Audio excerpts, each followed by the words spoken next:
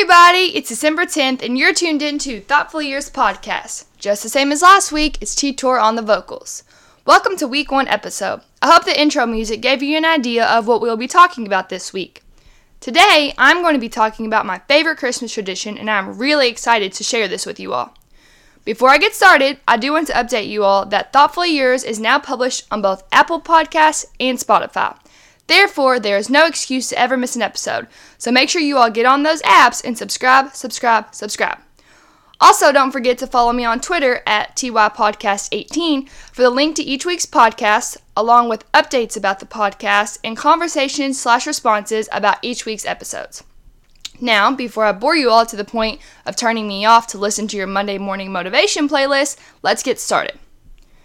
My absolute favorite Christmas tradition actually takes place on Christmas Eve. Every Christmas Eve, my entire family goes over to my aunt's house in the ugliest, most flamboyant Christmas sweaters, onesies, tutus, etc. We start off the night by eating a meal consisting of some of the best food I have ever tasted. Shout out to Aunt Diane.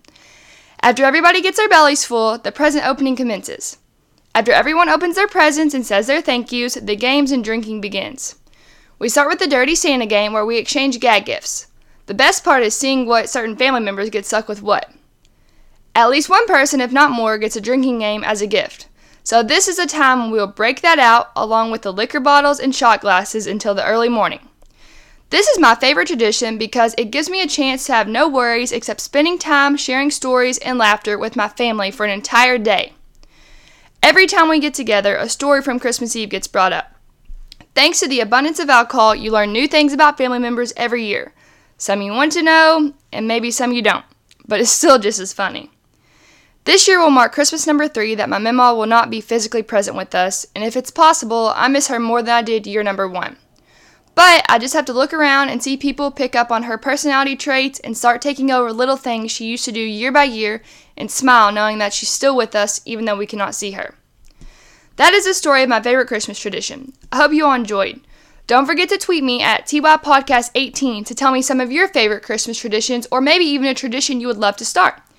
Before I end today's episode, I have got to get off topic for a hot second.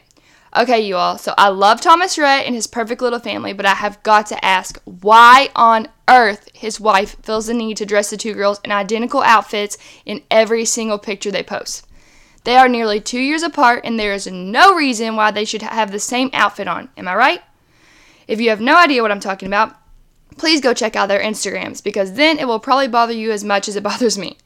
Feel free to tweet me at TYPodcast18 any responses you have on this topic as well. Last but not least, I want to give a shout out to my girl Morgan today. If you know, you know. That ends week 1 episode. I hope to have you all tuned in again next week. Don't forget that it costs $0 and 0 cents to be a good person. So remember to be kind to yourself and everyone that you meet.